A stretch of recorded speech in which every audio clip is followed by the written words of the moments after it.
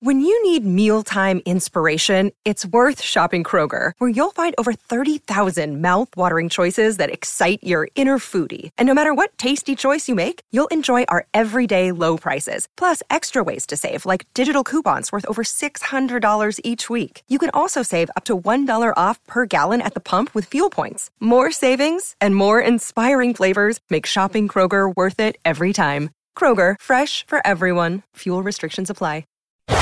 Is it a gadget? Is it a gizmo? No, it's Gadgets and Gizmos with Steve Kaplan and Simon Rose. Gadgets and Gizmos, 2 for the price of 1. What are we starting with? It's free. Well, yes. Well, right, in that case, you can have 10 for the price of 1. Brilliant. So we are talking now about augmented reality glasses, and people have been talking about those for some time. You've been talking about them forever. I have, yes. Google Glass came out a few years ago. Yes. They had a camera in it, which led people who wore them to be described as Google glass holes, which is quite a clever thing. Anyway. Yes, which is odd because they were mostly in America. They were. Well, the word arse doesn't really... Maybe it's glass holes. Maybe it was, yes. Yeah. There is now in the UK, the first mainstream AR glasses are now on sale. Ooh. It's called the Nreal Air, and they are on sale exclusively through EE. So they're kind of semi-transparent sunglasses, which has an angled prism inside. So you can look through them to see the world outside, but it also then reflects a screen that's mounted on at the top of the glasses down into them, and you can do things like watching videos or looking at apps or playing games or whatever you want to do while you're walking down the street. That's a little disquieting.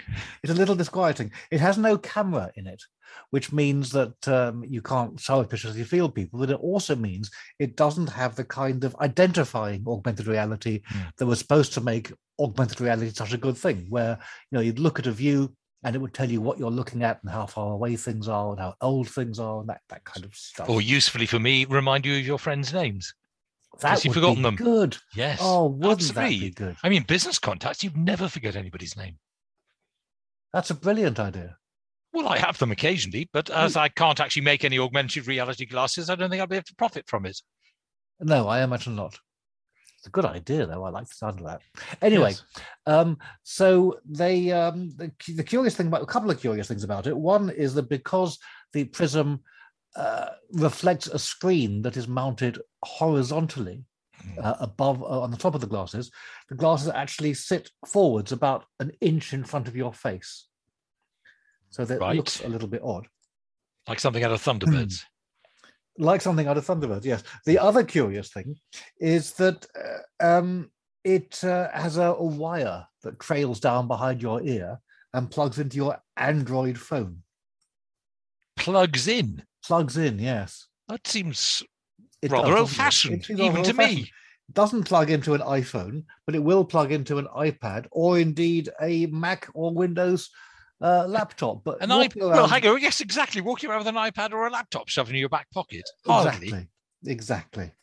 Anyway, exclusively from EE at a cost of 400 quid. So I don't think they're going to sell very many of these. Maybe there's a lot of early adopters out there who want to early adopt one of these devices. Well, you're an early adopter, but the fact that it won't connect to your iPhone, I suspect. Even if it did, I think 400 quid's a bit much for what it does, or rather what it doesn't. Or what it doesn't do, yes. Okay. Still, they're blazing a trail, and as it doesn't have the camera, maybe people won't be... Weren't there some people actually physically attacked in California for wearing those Google Glass? I wouldn't be surprised to hear that. I think people are physically attacked in California all the time, aren't they? Well, yes, but that was because they were wearing the glasses, not people with guns. Well, yes, that's true. I don't know that was involved. Okay, so where now? Well, we're going to get a little environmentally conscious now, which we don't often do on this program, but it's about time. Plastic food wrap. It keeps food fresh, but of course, what do you then do with the plastic afterwards? The answer is you put it in the bin and it goes into landfill, where it stays for the rest of eternity, which is not a good thing. I think everyone agrees on that.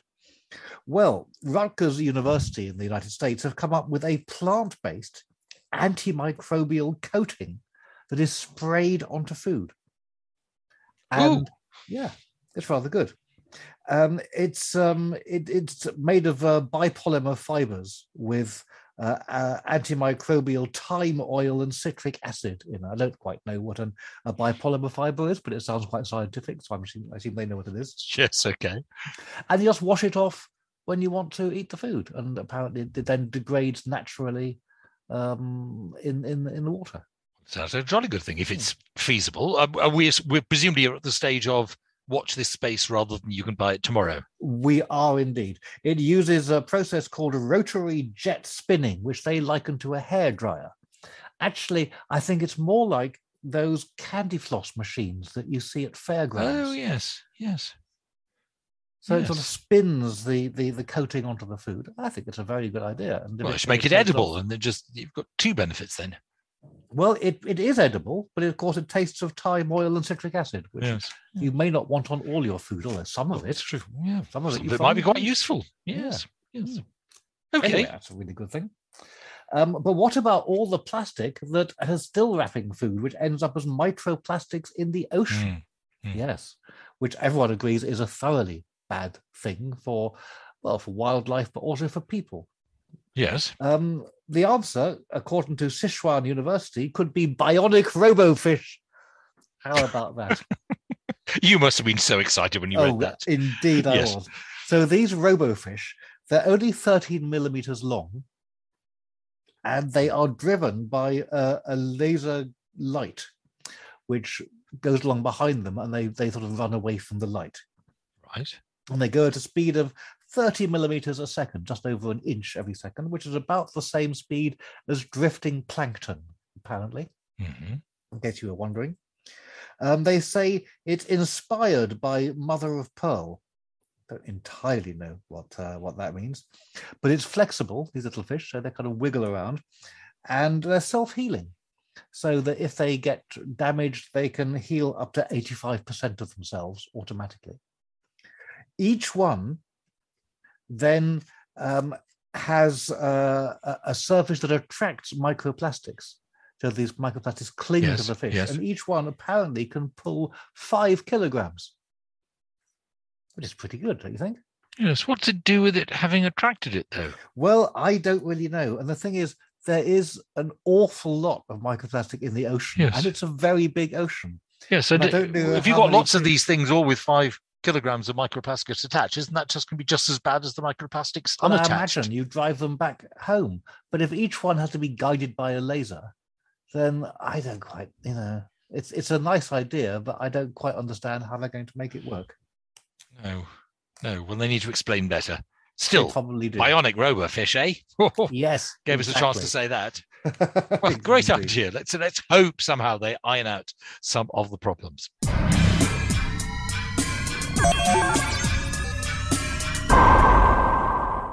This is Gadgets and Gizmos. I'm him. He's him. I'm not him. I'm me. He's him. It's so easy to get confused when you're in the world of Gadgets and Gizmos. Yes. What now? Well, we're not halfway through the show, though. You don't usually do that kind of introduction. Oh, you're right. No, I don't. I'm not here. I don't know where I am. You're actually talking to my hologram. Indeed, it's quite convincing. Yeah, thank you. Not as good as the real thing, obviously, but it's not bad. How many disposable nappies do you reckon are binned in Wales every year? Wales don't wear nappies. Well, apparently they do. I don't know. No, you don't know. Of course you don't know. 140 million. Good gracious. Good gracious indeed. So rather than throwing those away, there's a company called Nappy Cycle, which has come up with the rather intriguing idea of shredding them into pellets, first of all, mixing them with asphalt, and then when you mix them with asphalt, it makes the road surfaces last twice as long. How about that? Gracious, that's fantastic. Yes. They're trying it out on the stretch of the A487 between Aberystwyth and Cardigan. Yes. And £180 million they're spending on this trial. So, or was it 180,000? No, so £180,000 they're spending on this trial. And they reckon it's going to work. Not only will it get rid of all the nappies, but it'll make the roads better. It's a jolly good thing. Yes, that seems Very impressive. It's very impressive. So how And you collect them all up? I mean, if you're going to have a different bin for disposable nappies. Indeed, you will have to do exactly that. Yes. Or like the old days when you used to take your bottles back to a shop, take your nappies back where you bought them. Exactly. I can't think that really works, though. No, Do you? Turning up at Tesco with a So bag where of are they used getting all these nappies to resurface the A487? Oh, well, there's another company. Aberystwyth to Cardigan's quite a long way. It is. I don't think they're doing all of it. There's another right. company that's taking in all these nappies for recycling. Okay. I really wouldn't want to work there. Although they do say that at the end of it, the roads don't smell of whatever was in the nappies. They just smell of road. Okay, that's quite good. But on the other hand, if the roads are lasting twice as long, there ought to be a financial incentive for handing disposable nappies in, you would think. Well, maybe there will be, like the deposit, as you say, on bottles. Yes. Well, why don't we have the deposit on bottles anymore? It was such a good idea. Maybe it wasn't worth the effort of collecting and taking them back. Well, except more people recycle now than before. And those bottles were taken back because they were eminently recyclable. Glass can be recycled again and again, like metal, can't it? Oh, but bottles were taken back so they could be cleaned and refilled. Oh, that's true. Yes. Well, I give my milk bottles back every day. I give my milk bottles back every day. But I have a milkman. Yes, who comes and takes them. You have a milkman. Yes. When I tell people I have a milkman, they're always very surprised. Say, well, yes, most of the people are, but you and I are obviously very simple. Yes, Ian Broadbent, his name is. He comes from North East London. I live in South West London. And occasionally I wake up and hear him on the doorstep, and it's normally about 3-something in the morning. It's extraordinary. Extraordinary. Yes. Not ours. I have yet to open the door wearing a negligee when my milkman comes, but I'm sure it's only a matter of time. Oh, we've all been there. We've all been there. Right. Well, probably time for us to take a quick break. We'll have more gadgets and gizmos in just a moment. Sharing ideas about money. This is Share Radio.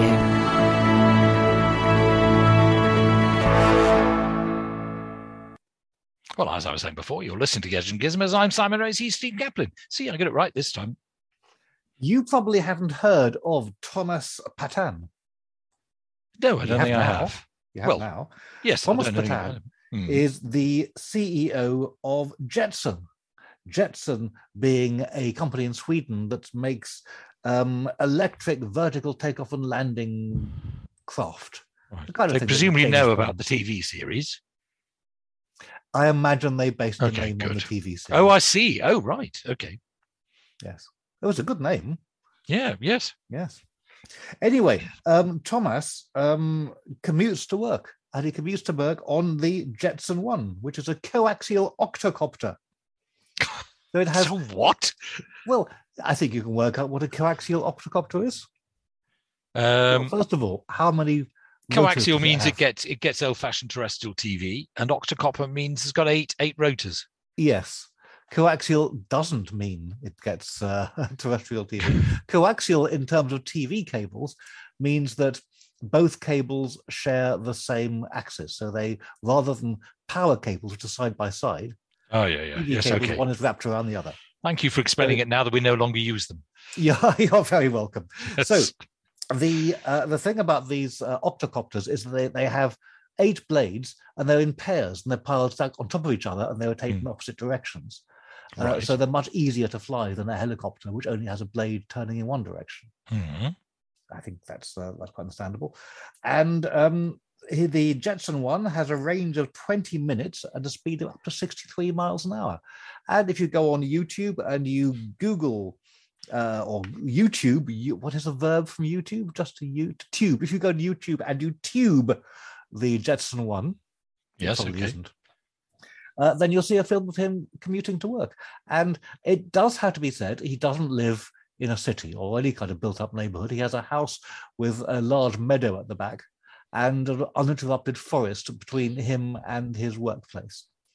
So probably easier for him to commute to work than most of us, but it's still quite impressive to see. And what a good thing for the CEO of an eVTOL company to do. Yes, I mean, given that we're recording this in a week of lots of train strikes and things, people might be rather attracted by it. And presumably they're a snip to buy off the shelf. They are, if you're the CEO of the company that makes them. For the rest of us, we have to wait until they actually start manufacturing them in quantity. Well, that's a great shame. Shall we go on to our crowdfunding time of the week. In that case, you want one of these.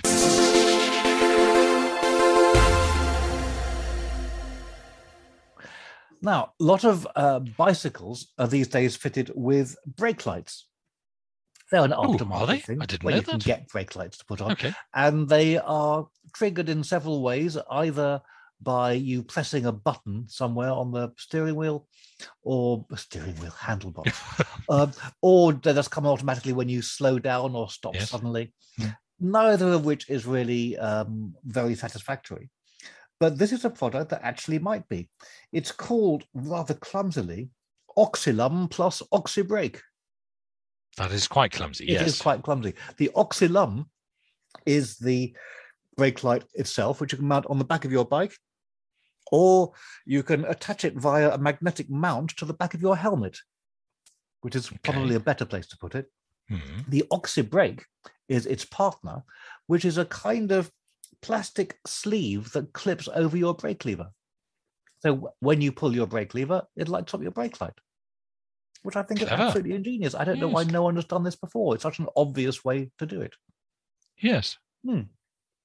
Anyway, it's on Kickstarter now, and it's available at a pledge of €35, about £31, which is not doesn't seem excessive.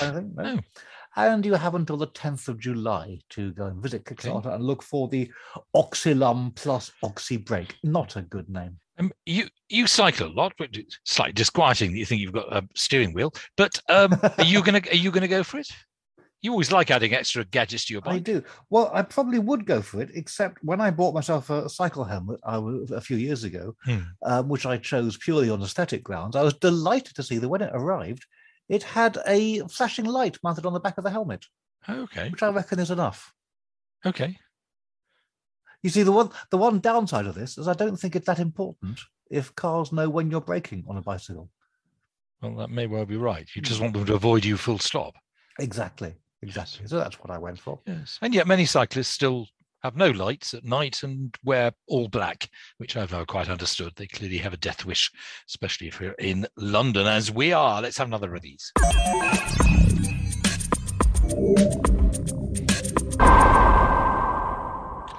So, whither now? Well, Twitter. Very easy to send offensive tweets on Twitter, as you know. People are doing it all the time. Especially if you're drunk. Yes. Especially if you're drunk and people are getting into trouble after doing it. And back in 2020, Twitter set up an algorithm to spot aggressive tweets. Mm-hmm. And before you send it, you get a message coming up saying, do you want to review this before you tweet it? Yale has now done a study of the difference that warning makes. And for each 100 tweets sent that have this warning, 69 are sent on with no revision, 9 were cancelled, and 22 were revised. Only one of those revisions was to make the tweet even more offensive. So slightly worrying that 69 didn't want to revise at all. It is. But for people who did change their habits, the incidence of repeating offensive tweets was down 20% after they got the warning. So there's some kind of residual benefit from it. I can sort of understand that, because I think one of the problems with Twitter is that people think that nobody's really knows who's sending them, even though, of course, you do. You do. Of course you do. It's like being able to shout without anybody noticing who's actually been shouting. And so perhaps this makes them suddenly realize that there is a downside to it all. I don't know. Yes. I don't think I sent an offensive tweet yet, at least. No, if I had, it would have been when I was drunk, so I wouldn't have remembered.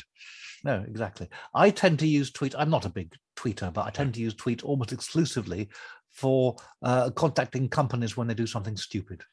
Yes, mainly because they don't have any customer service phones anymore. Well, that's exactly it. But if you try contacting somebody like Sainsbury's, what they have are bots answering their tweets, which are completely useless. And trying to get a real person is so aggravating, you're twice as angry by the time you finally get some sort of response as you were when you started. And I'm sure Sainsbury's is not the only one. Yes. And you keep getting the same response. That's the really crazy thing. You keep saying, can I help you? Just, yes, you try it sometime. Go to Sainsbury's, wait till something goes wrong and then try contacting the company. Quite useless, but I'm sure they're not the only ones. I'm sure they're not the only ones. No, they're not. But we can have one of these and then go on.